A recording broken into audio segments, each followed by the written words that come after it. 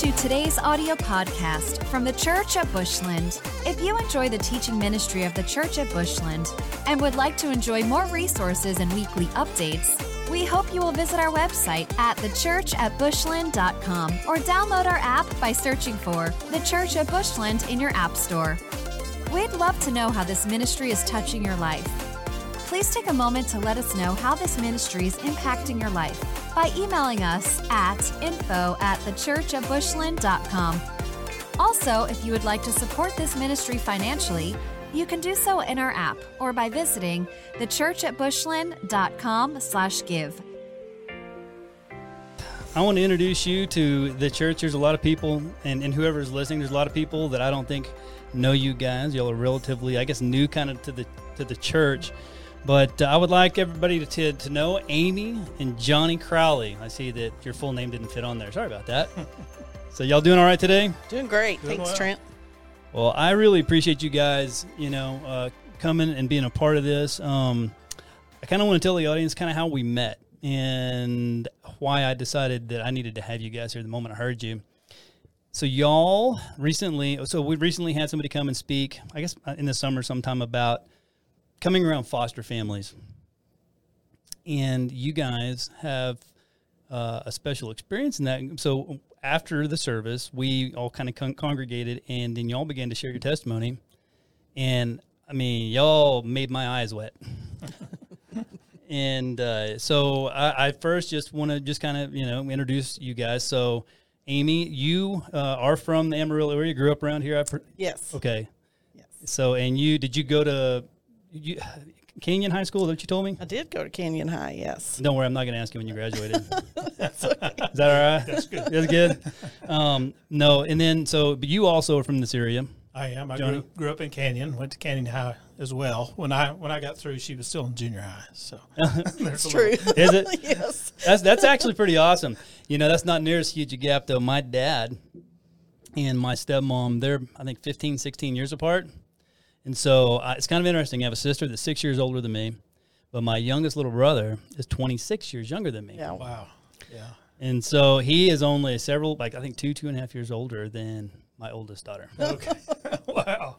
So it gets a little confusing around the Taylor family. It does. So, well, first of all, I just kind of want to dig a little bit into how we met, and then just, I guess you guys, Tommy or somebody knew that you guys had fostered. Mm-hmm. Is that right? Yes. Right. And Gwen Hicks, I believe was her name, came and spoke to the church. Right. So first, kind of tell us a little bit about that. I mean, she asked us to come to do something about Amarillo Angels or something to that effect. So maybe first you kind of share a little bit even about what that is. Sure. Amarillo Angels is an organization that basically comes around foster families, cares for them, loves on them through practical support, fun events, just an organization to help lift foster families up during a tough time in their life. Well, from everything that I heard, so you guys, we had a luncheon to kind of for the life groups and stuff, the leaders so we kind of understood a little bit the importance of why we should come around and love on these people. Y'all have a lot of firsthand experiences to why that might be important. So share with us. I'm going to go ahead and jump right in. Sure. You guys were a foster family. We are. Right. But if you can, I'd like to back up a little bit because you guys, I have a little bit of an edge on you here because you did share some with us in our life group. And so I know a little bit. You always kind of wanted a large family. Mm-hmm. And y'all started a family. Courtney was born. And then there was a period where finally, the big family thing kind of changed gears in the way that y'all saw it, and God introduced y'all or put the idea in whose head about fostering? Probably mine. First of all, when I was about 10 years old, my parents fostered for almost 2 years. And so from the time that I was a young girl, I always thought that would be really cool to do. Johnny had no interest, no interest at all. So I'll let him share why we eventually made the decision to foster and what took place in order to get us there. So I think that's important. So, okay, so how did that switch get flipped? Well, when I was growing up, I'd known some people who had adopted some children, and it had not gone well at all. And looking back, obviously they didn't have the knowledge of how to deal with these children back then. But we lived in Santa Fe for a while, and I knew a policeman over there. And, New Mexico had so many issues. He would go pick up a child out of a domestic abuse situation, and there was no place to take him, so he'd just take him home. And he did that several times, and finally one of the kids he'd picked up just really clicked with his family, and he adopted. And it was a great fit for his family. And, I got to thinking about that, and she had mentioned fostering, and I thought, well, that's a great way to see when a child really fits with your family. And so we decided to foster and enter the foster to adopt program. Well, so God really had to shift something there for you, because, you saw somebody actively, engaging. Now, y'all were in Santa Fe, but y'all didn't foster while you were there. Y'all didn't foster until you came back to Amarillo, right? That's correct, yeah. And so how long of a process was it before you decided, like from when y'all were in Santa Fe and the light clicked until y'all said, okay, let's start the process, whatever you got to do to foster? It happened relatively quickly. I moved back in 2008, Amy at the beginning of 2009. So we started then and worked through 2019. So we were in there. Was that right? 2010, I guess, when we started. Right. It was about a year. So we did it from 2010 to 2019. So you begin to foster. So what does it look like? You get your first foster kid. Do you remember when the first one walked through the door? Mm-hmm. So tell me a little bit about what was going on there. I think the thing that's really important for people to know and remember, if maybe they've heard it before, is kids are in foster care by no choice of their own. Oh, that's right. And they're in foster care not because of anything they've done, anything they've done wrong. They're in foster care because of something that's been wronged towards them. Yeah, that's right. And so a lot of people shy away from foster care because of that misnomer. And I just think it's so important to remember that they need to be loved. They're there because circumstances in their life were not good. So we got a call one day. We had 2 or 3 kids that had just been temporary placements, there for 2 or 3 weeks at a time. And we got a call one day from our agency director, and there was a child in the agency who had been placed with another family for almost 3 years at that point. But they had adopted some other kids that they had, and she said, from the moment you became foster parents, I knew this child needed to be in your home. So she waltzed into our home, our lives, when she was 6 years old. We were ignorant. We didn't know what we were doing. And she's now our adopted 18-year-old daughter. So our very first one ended up being our first you ended up adoption. adopting, yeah. Yes. That's incredible. Well, so when you guys came and you spoke, and I'm gonna, and if you have anything that kind of comes up in the middle of all this, just let me know. But Sure.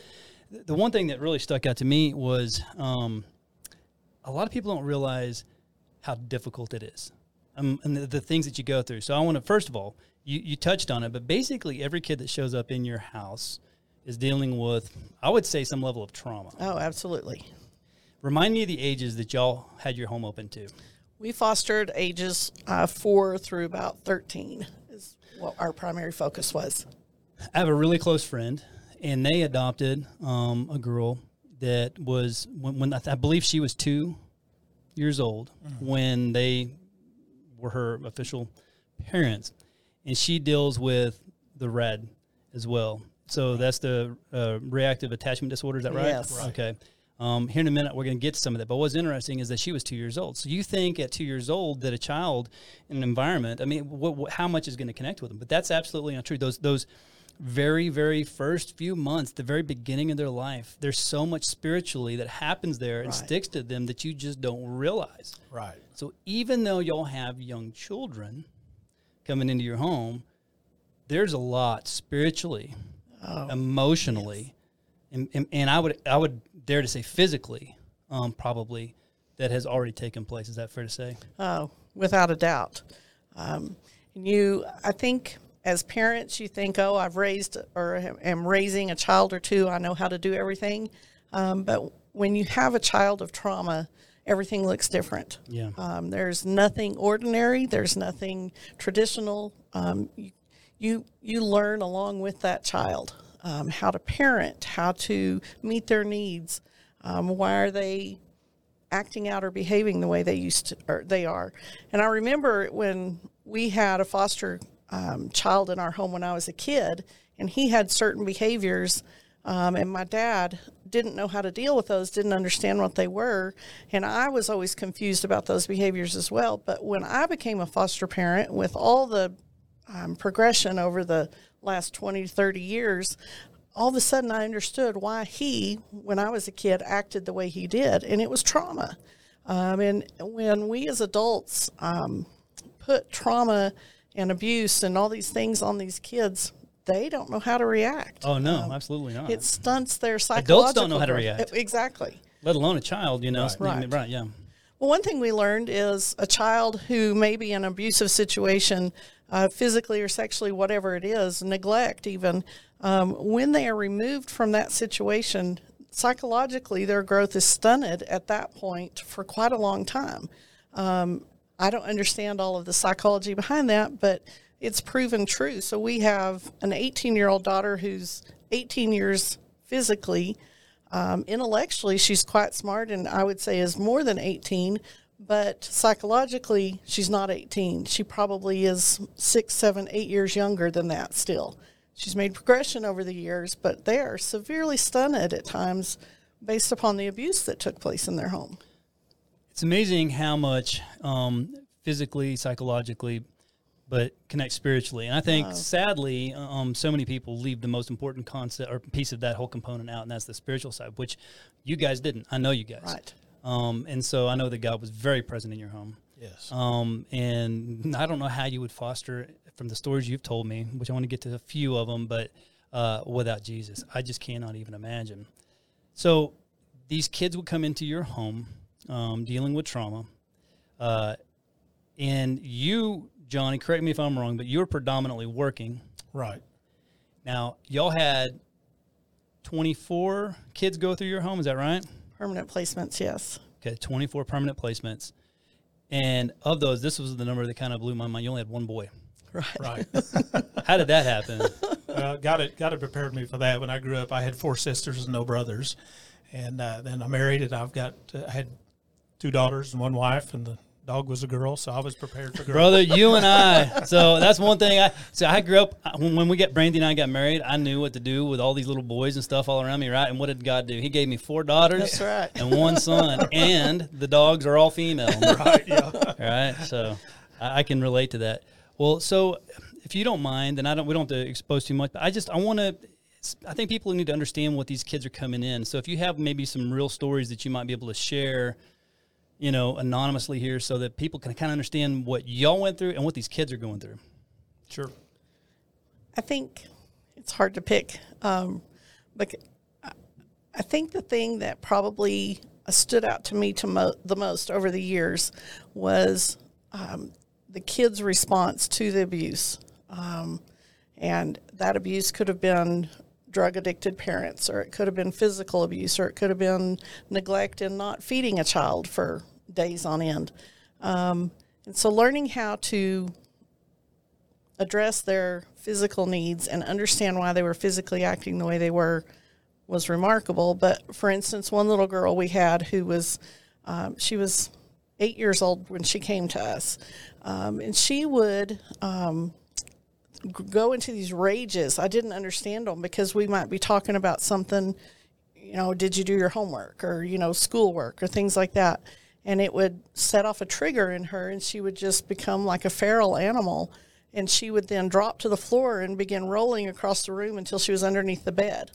And I never understood. I just couldn't figure this behavior out. I thought what we talked about wasn't severe. I don't understand.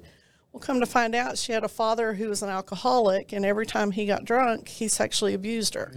And the only way she could get away from him was to roll under the bed and hide. And then when we tried to get her out from under the bed, that's when she began kicking and screaming and lashing out at us.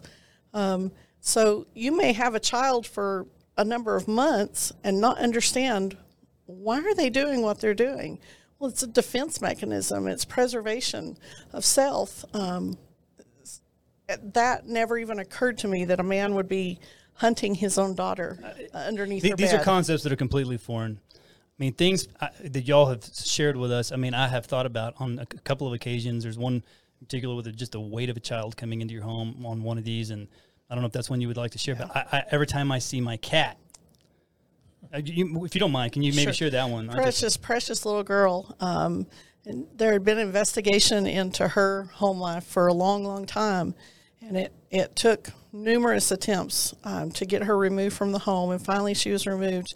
She had just turned 4, and she weighed 18 pounds. That is crazy to me.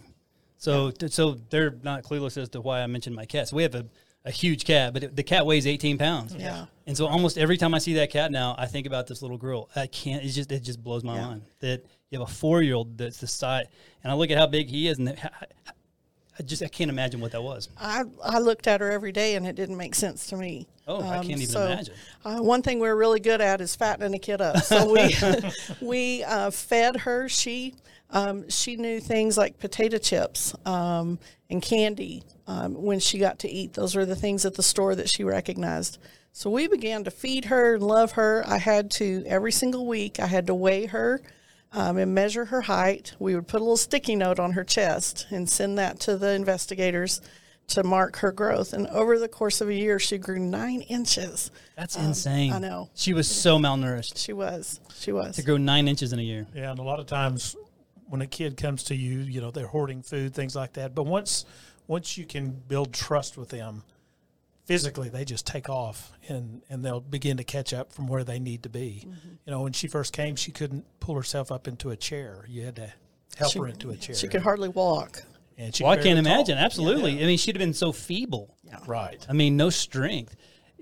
I don't know if you guys are the ones that told me this. It seems like since I'm paying more attention, and you see things on the news almost every day about the neglect of children. I saw a grandfather leaving his grandchild in a car seat in a vehicle for days. I mean, you see these things, and it breaks your heart. I think it takes a certain personality to do, or I don't know. I think what you did, it takes an anointing. Let me put it that way. It's a calling and an anointing. Because, see, if a kid comes into my house and I see they've been abused like that, my first thought is, where's the person that did this to him? Because I sure like to teach them a lesson. That's how I feel. Yeah. So it would take a lot for me. I guess I'd absolutely have compassion for the kid, but anger, I think, might be something that I felt like I would deal with. Is that something that was common? Yeah, there was no place to focus that, so it was wasted energy. Your time was better spent working with that child and getting them to where they needed to be. Well, I mean, that's really, I mean, it's a good word. Absolutely. I mean, I can see that.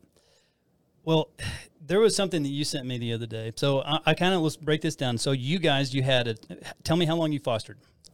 9 years. Okay. And so in that time you had 24 permanent placements, and so share with us how many children you guys have that are yours. We have 5 daughters now. Sorry, brother. Yeah. It got worse. Yeah. Yeah. Yeah. A lot of those I think this is one thing that's a struggle for foster parents. A lot of foster parents, when they bring a child into their home, it's hard not to identify that child is yours. Absolutely. And you absolutely need to love them and care for them as your own child. But I think the magnitude of the fact that a woman gave birth to that child and didn't abort her, that's not lost on me. Yeah. And I applaud them for doing that. They made some huge mistakes in their life with those kids, but they're here today, and they're worth redeeming because we were redeemed as Christians. Exactly our Lord and Savior redeemed us, and so that was our job, was to redeem those children. And it is a hard task. It's one, frankly, I think I was cut out for that because I'm as stubborn as a mule. Would you agree with that, Johnny? I have no comment. Persistent, perhaps. Let's say that. But I just can't. I can't look at a child who's been through all the junk that they've been through and think about the effect it has on me. Yeah, there are many nights that I banged on Johnny's chest and pleaded and cried, get me out of here, whatever it was. But you wake up the next day, it's a new day, and you start all over. And that's what we taught them is tomorrow you have a brand new chance. You get to start all over tomorrow, and we'll work on this tomorrow. And so we have not given up on them. We don't quit. Yeah. Persistence for since 2010 with these kids that we've had in our life. And a lot of the ones who've left us, we still have a relationship with. They were either adopted into a family home, and so we still are able to keep up with them and know what's going on. That's good. So a piece of my heart is out there in a lot of different places. Here in a few minutes, we're going to look at some images, of some of that. There was one of them that kind of stuck out to me. I could tell that you were in a courthouse. And Yes. I believe that so we'll get to some of those in a minute, but something you said, y'all really just have a beautiful heart. My step-grandmother, my grandmother, I'm just trying to, how I connect to her, but anyway, there's a friend of hers that she knew that had blended family. Well, not blended. They had children that were biological, and then they adopted. Right. And for some reason, people always want to go, well, which one? So a lady had walked up to her there. The kids are out playing in the front yard and said, well, which ones are the biological ones and which ones are the – and she goes, I forget. And I thought that was beautiful. Yeah. Right. And that's so important because it's not about DNA and biology. No. It's about loving these kids. And the thing that when they came into your home, y'all were the first, I would assume, the first stable people that they ever encountered. And secondly, it's probably the first time that, and I'm sure that they tried you on this. In fact, I know for a fact they did, that they were going to see, well, if I push them, will they quit on me? Right. Oh, yeah, that was common. Is that probably almost every one that comes through the door? Right. Yes. Yes. To know if they can really trust you? Mm-hmm. Is in what kind of results? I mean, eventually it takes a while, I'd imagine, but you do eventually gain their trust? With most of them. There were several kids that 3 or 4 or 5 who came through our doors who had been in home after home after home. And the abuse and the things that had happened to them had affected them so deeply that learning to trust again, at least at that time, was impossible. They just couldn't do it. And those were heartbreaking. They're gut-wrenching.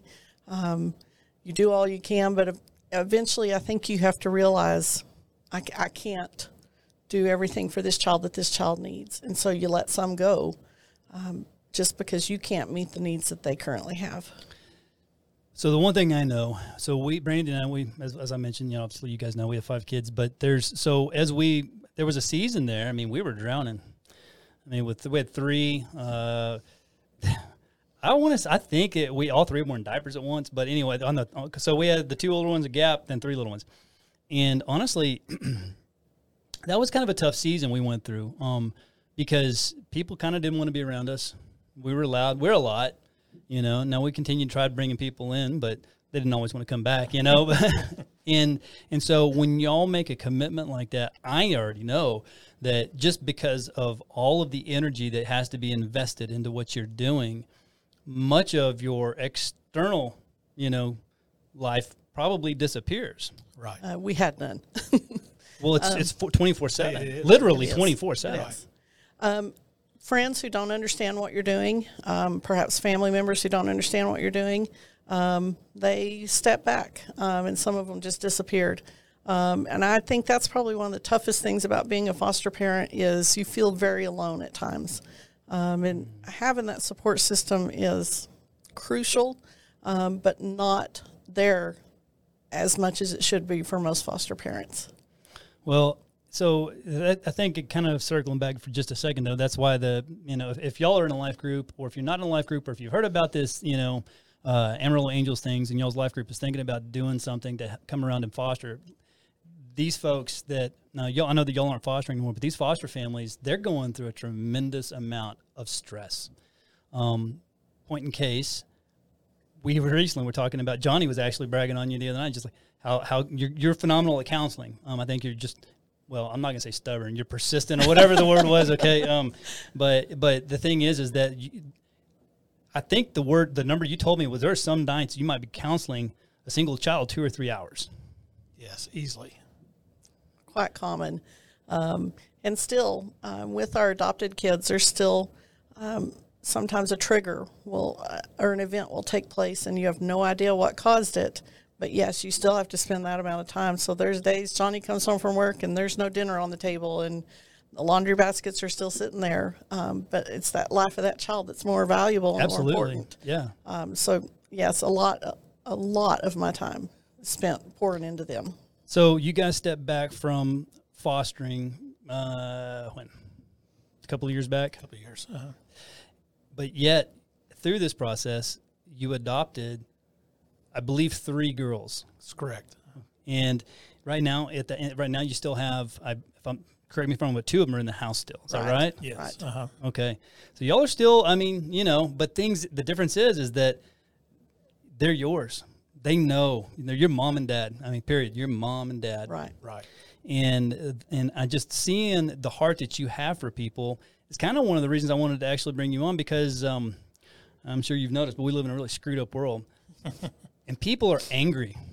I mean, just angry. I was, so hopefully they're fixing to open up. But when you're leaving downtown, you leave at the wrong time. I know that you've experienced this. Yes. They had all funnels down to one lane, right? And everybody's just so sweet. I saw a lady the other day. I had nothing. I was in the lane. I mean, she was over here doing her thing, and she was screaming and just yelling and hitting her deal. And she almost ran into, going nuts. I don't know what was going on in that car. But it was a good visual, because people like that or feel like that everywhere. And it's real easy to become angry with people. What y'all do is sacrificial. I mean, you have to have a calling, have an anointing. But y'all have, I believe that through your experience, though, that y'all have a tendency to see people in a different way. And I think sometimes maybe, correct me if I'm wrong, when you see a person, sometimes now you'll think about, well, I wonder what their past was about. Right. Yeah, absolutely. And Amy mentioned the Redeemer part of that. And truly, when you're dealing with these kids and when you're dealing with the public, you don't know what's going on behind the scenes with them or what they've been through. But the Redeemer, particularly these kids, I've seen them spit on Amy and yell and cuss and everything else. And she just take it and keep on loving them. And that's what it takes. You can't react to that kind of thing. You got to figure out what's going on inside and try to help them so that they can regain control of themselves. I'll tell you what you guys do is beautiful. I want to show this. There's a quote that you sent me here about foster care. Foster care will cost you everything you have, friends, family time, even your sanity. But in the end, what you're doing will make a difference in this world and eternity for a child. That alone makes it all worth it. That is an incredible quote. Clearly, you would agree with that. You sent it to me. But tell me what kind of, whenever you sent that, I mean, that clearly that reached some kind of heartstring in you to send that in my direction. I think I'm going to take you to a verse in 1 John 3. I think this is what's at the core of all of it, but it says, "This is how we know what love is. Jesus Christ laid down his life for us, and we ought to lay down our lives for our brothers and sisters. If anyone has material possessions and sees a brother or sister in need, but has no pity on them, how can the love of God be in that person? Dear children, let us not love with words or speech, but with actions and truth." Man, that's good. I think it's fair to say we live in a very self-absorbed society now. I hadn't noticed.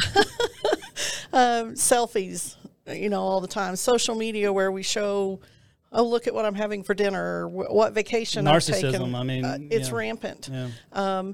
In order to bring someone into your home, whether it's one child or 24 children or however many it is, you love, it's not in word, and it's in actions. It's in what you do every day, and you have to put self aside in order to do that.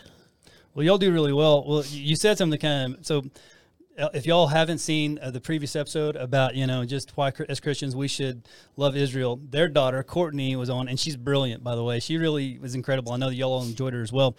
But when we were off the air, she said, so she's, was in Israel, and, Israel can be a dangerous place, especially around not necessarily directly in, but the periphery, right? Anyway, she said that she was near a sign that says, "Watch out for the landmines," and took a selfie, and she sent it to Mom. Mom didn't think it was near as funny as Dad did.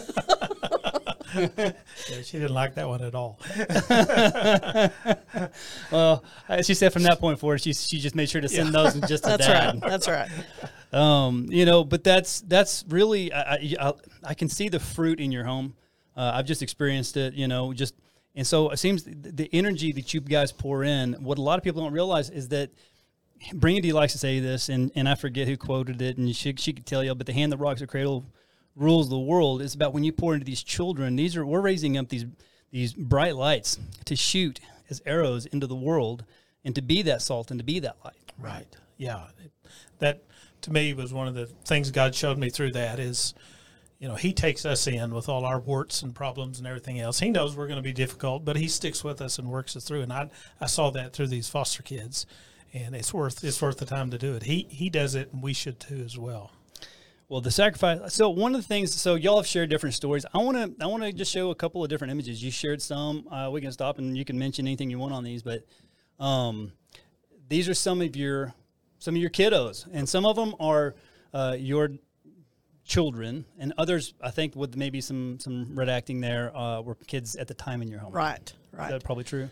2 of those girls are from California. One of the fathers of one of them was transporting drugs across the country and got pulled over, and so she ended up with us.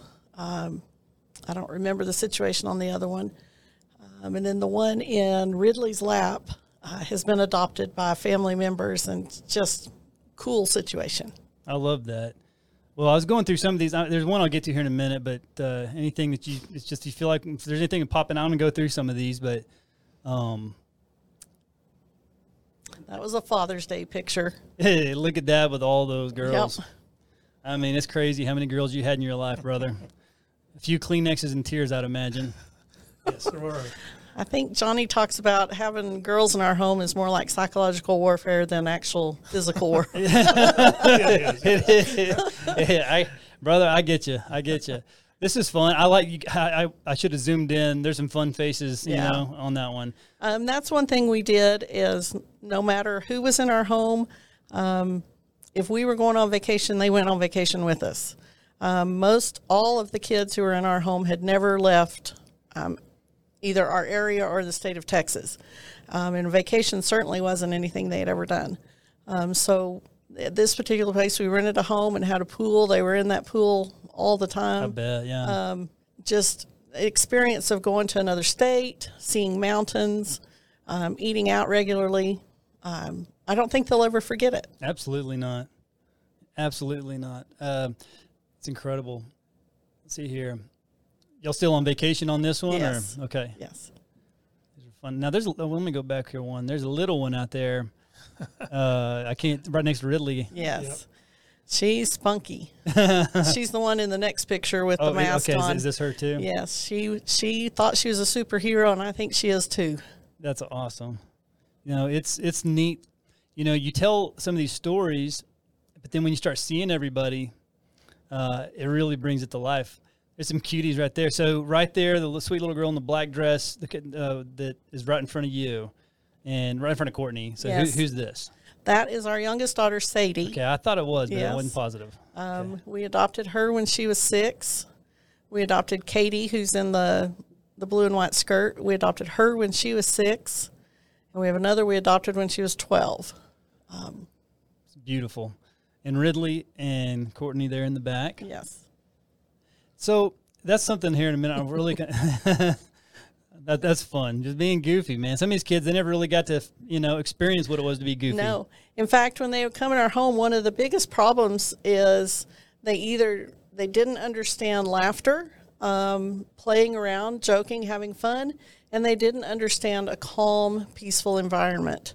And that was usually the hardest transition for them when they would move in with us, is that it wasn't chaotic in our home. And that they would struggle with that. And a lot of them would try and add that element of chaos to our home. But then, after about 1 to 2 months, it usually settled down and it became normal for them. I guess when you're in an area of chaos, you just don't understand what peace is. No, that's normal to you. It was normal. They did this. Our home was completely abnormal. And they didn't know how to handle it at first. And most of these kids have, obviously there's the elements of abuse that got them into foster care, but they've, a vast majority of them were very familiar with horror movies. You said that to me one day, and I just couldn't believe it. Horror movies. Yeah. I don't watch horror movies. In fact, I get angry if I ever go to a movie and they're doing previews. Right. I put my fingers in my ear and I look at the floor. I just don't want it in my head. But think about a 3 or 4-year-old child who's exposed to that regularly. Well, you're opening serious demonic doors. Absolutely. Yeah. Johnny the one boy we had, you should tell about him. Yeah, he had a steady diet of scary movies, and when the sun started going down, he started getting nervous because it was going to get dark and scary again. And when he would lay in his bed, he would see people standing on the other side of the room, and he couldn't sleep. I mean, he'd wake up just screaming and yelling. Having night terrors, yeah. Yeah, I can't even imagine. I would too. So I ended up most of the night laying on the floor beside him, and when he'd wake up and start yelling, I'd just have to put my hand up there and calm him down. But it was awful. I think Johnny slept in there on the floor for almost 2 weeks. We just have to raise up and touch him on the back and reassure him that he was there, that loving presence of a father. Yeah. And he, after that, was much better. I'll tell you what, just the things that you guys have done. So I want to just go through a few more of these here. Okay, I think, let's see here. Let's go back. Okay, we looked at this one, so Christmas.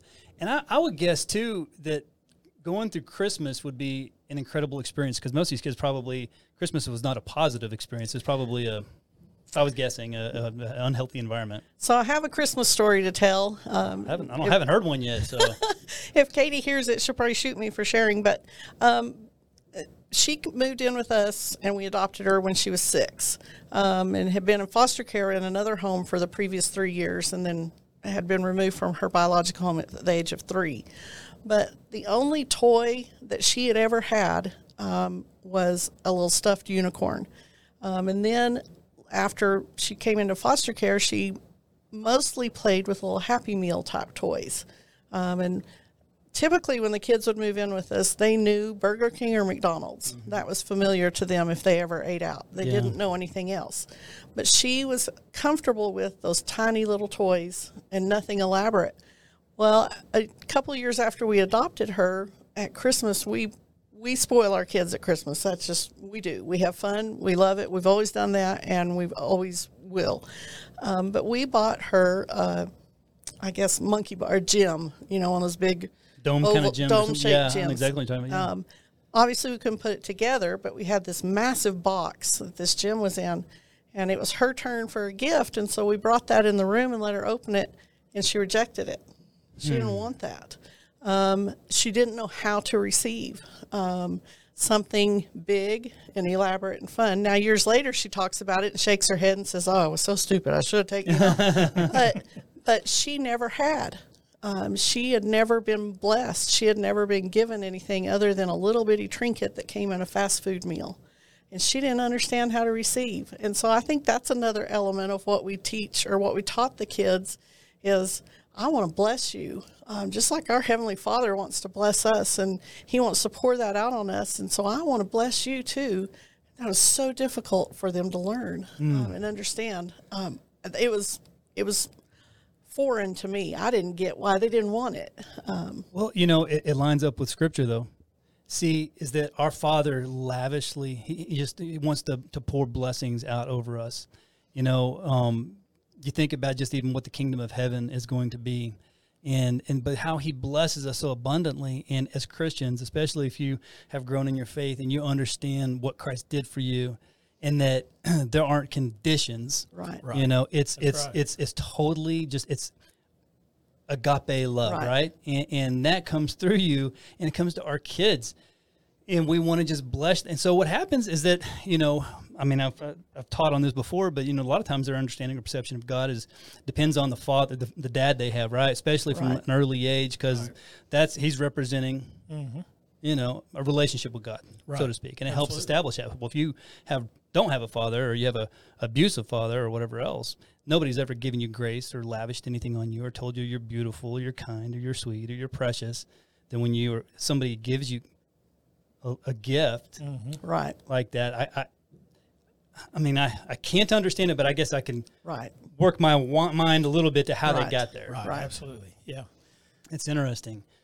Let's see here. I don't know if this thing kept going. Let's see. Another thing I'll point out about the pictures is Amy is really good when most of the kids would show up with nothing, a bag of dirty clothes, if anything, and she instantly would be at Walmart late at night picking out wardrobes, and they dressed as well as our other children did. And if you'd see us out, you would know who was the foster kid. There was no distinction between biological or and that's adopted, beautiful, and that's the way it should be. Absolutely. There should be no distinction. That's the way it They're is with precious. us. In Absolutely. the kingdom of God, He takes us in, and we're entitled to all the blessings. That's exactly right. Yep. So that's so good.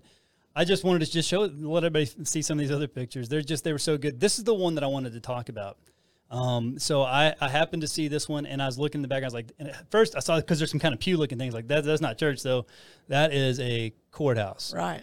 And I think there's a beautiful story behind this picture, if I'm not mistaken. That's the little spunky one that we've seen in 2 or 3 pictures. We absolutely adored this little one. And she would be my child right now if she didn't have family who stepped up to adopt her. And she had a cousin who stepped up, and her husband adopted her, and this was her adoption day. And Ridley and I got to go and share in that. And it's pure joy. I have tears in my eyes now, but it's pure joy that she had family who loved her as their own, took her in. They now have 3 other children, so she's the big sister. Yeah. I can still hear her voice. Well, I think that's really kind of what we need to talk about is that's it's a heart-wrenching thing too. So yes, the Lord gave you, 3 more adopted daughters. But it's not just hard on, there's 2 things I'd like to discuss. One, it's hard on you because you get close to these kids. Yes. I mean, there's no line or distinction. You pour your love and your heart, you're all in. And then if they get moved or whatever, I cannot imagine a piece of your heart every time. So I think it's important people understand that it's not just pouring in, but if those kids move on, the effect that it has not just on you, but also the kids that stay. I think, though, that goes back to what we talked about earlier about we have to separate ourselves, and we're not all about self. That's right. And when I look at these kids, to back up, after I'd had Courtney a few years later, and we had lost several babies to miscarriage, I had a pastor pray over me, and he said, "I see children sitting around your table like the leaves on a tree." And then we had Ridley a couple of years later, and I thought, well, we're going to have our big family, but we almost lost Ridley. And the doctors told me I couldn't go through that again. And so then we moved on with life, went to Santa Fe, came back, and a pastor was speaking at a service we were at, and he said, "There's some of you in here who received a word from the Lord 15, 16, 17 years ago, and this is your year." And I was quickly doing the math on all my fingers and toes, trying to add all that up.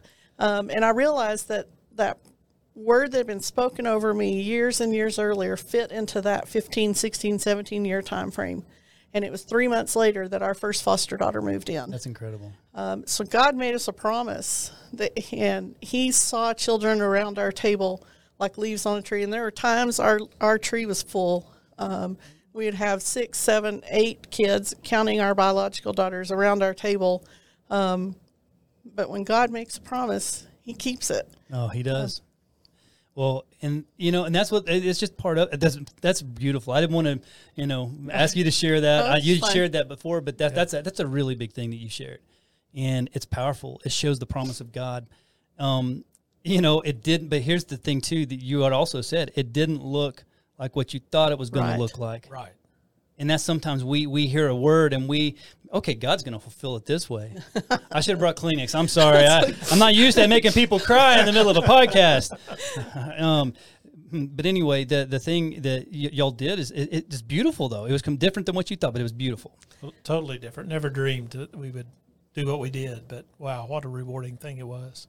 I think the thing that's important to remember, too, and I looked up some stats for this purpose tonight, but just in the state of Texas alone, make sure I get my numbers right, 38% of women and 27% of men suffer some sort of abuse throughout their lifetime. That's a huge number right there. Well, and that's just the ones that we know about. That's the ones we know about.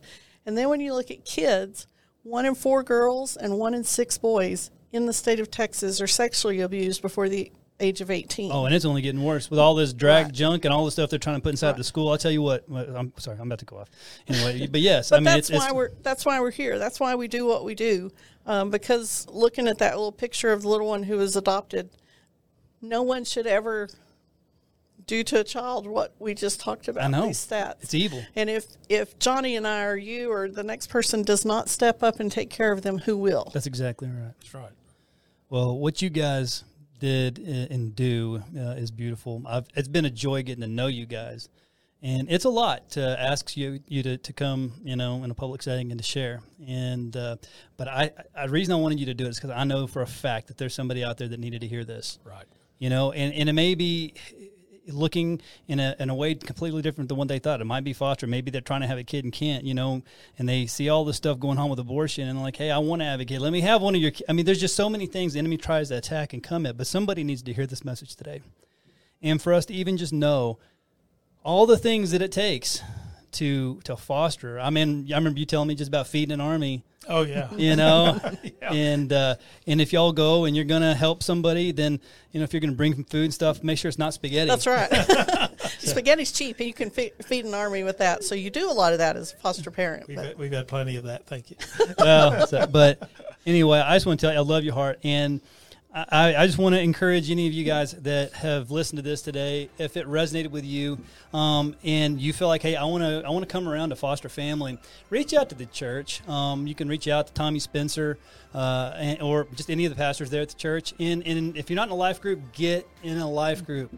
It is so important. God created us to fellowship with one another, and it's these folks like this that are in my life group that pour into me and make me realize that I need to be a whole lot better, but no, they love on me and we love on each other and we do life together. So if you're not in a life group, get in a life group. Sure. So we're going to be here before too long. We're going to be actually doing some new podcasts they're actually going to be called DFT Clips, Digging for the Truth Clips. And we're going to go into architecture of the end times, things going on with CBDC, machine learning, some weird stuff, but we're always going to come back to the most important thing, and that is Jesus is in the center of it all. Don't lose hope. We're excited that you joined us today. Thank you, Crowleys, for being a part of this. Thank you for having us. Absolutely. I'll see you guys on the next one. Thanks for listening to this week's podcast from the Church at Bushland. We hope you will stay connected by following the ministry on YouTube, Facebook, and Instagram by using the Church at Bushland. We are all about people because God is all about people. We exist to help people know God, find freedom, discover purpose, and make a difference.